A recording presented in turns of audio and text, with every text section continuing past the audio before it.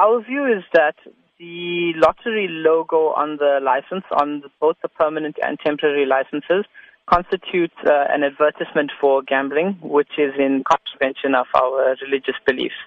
We have runners who are unwilling to participate in races with the logo on the shirts because it's, like I said, an advertisement for gambling. But runners have been using this for a while now. Has it caused any problems? A while would only be about 4 or 5 races since January, when the licensing was issued and changed from the old sponsor to Lotto being the new sponsor. So the view has been, yes, we are unhappy to run with it, but as a club, our view is that we are affiliated to KZN Athletics, and as such, we will follow the rules of KZN Athletics with regards to license and apparel. But we are willing to engage to reach a compromise or a solution that will work for both of us. Tell us then what's been the discussions with KZN Athletics. It's just been via email, a request to partially obscure or remove the logo, which to date has been rejected.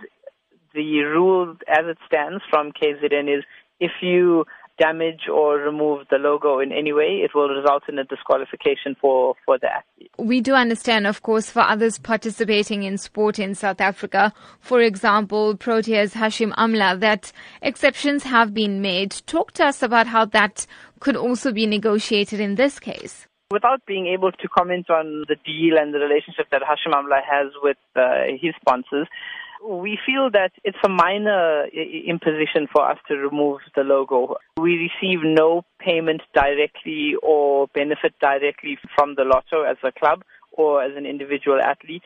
For us, we are willing to work and come to some kind of solution because we want to support KZN Athletics and also adhere to our faith. You're saying you're willing to engage on this issue, but there are some reports that you are in fact threatening to boycott races. Is that true?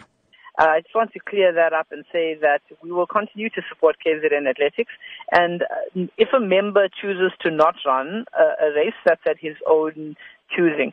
As a club, we have always been committed to KZN, and we have not under any circumstances asked for a boycott of races, either in the past or currently. We will always participate in races, but we are more than willing to engage and, reach a compromise on the license issue.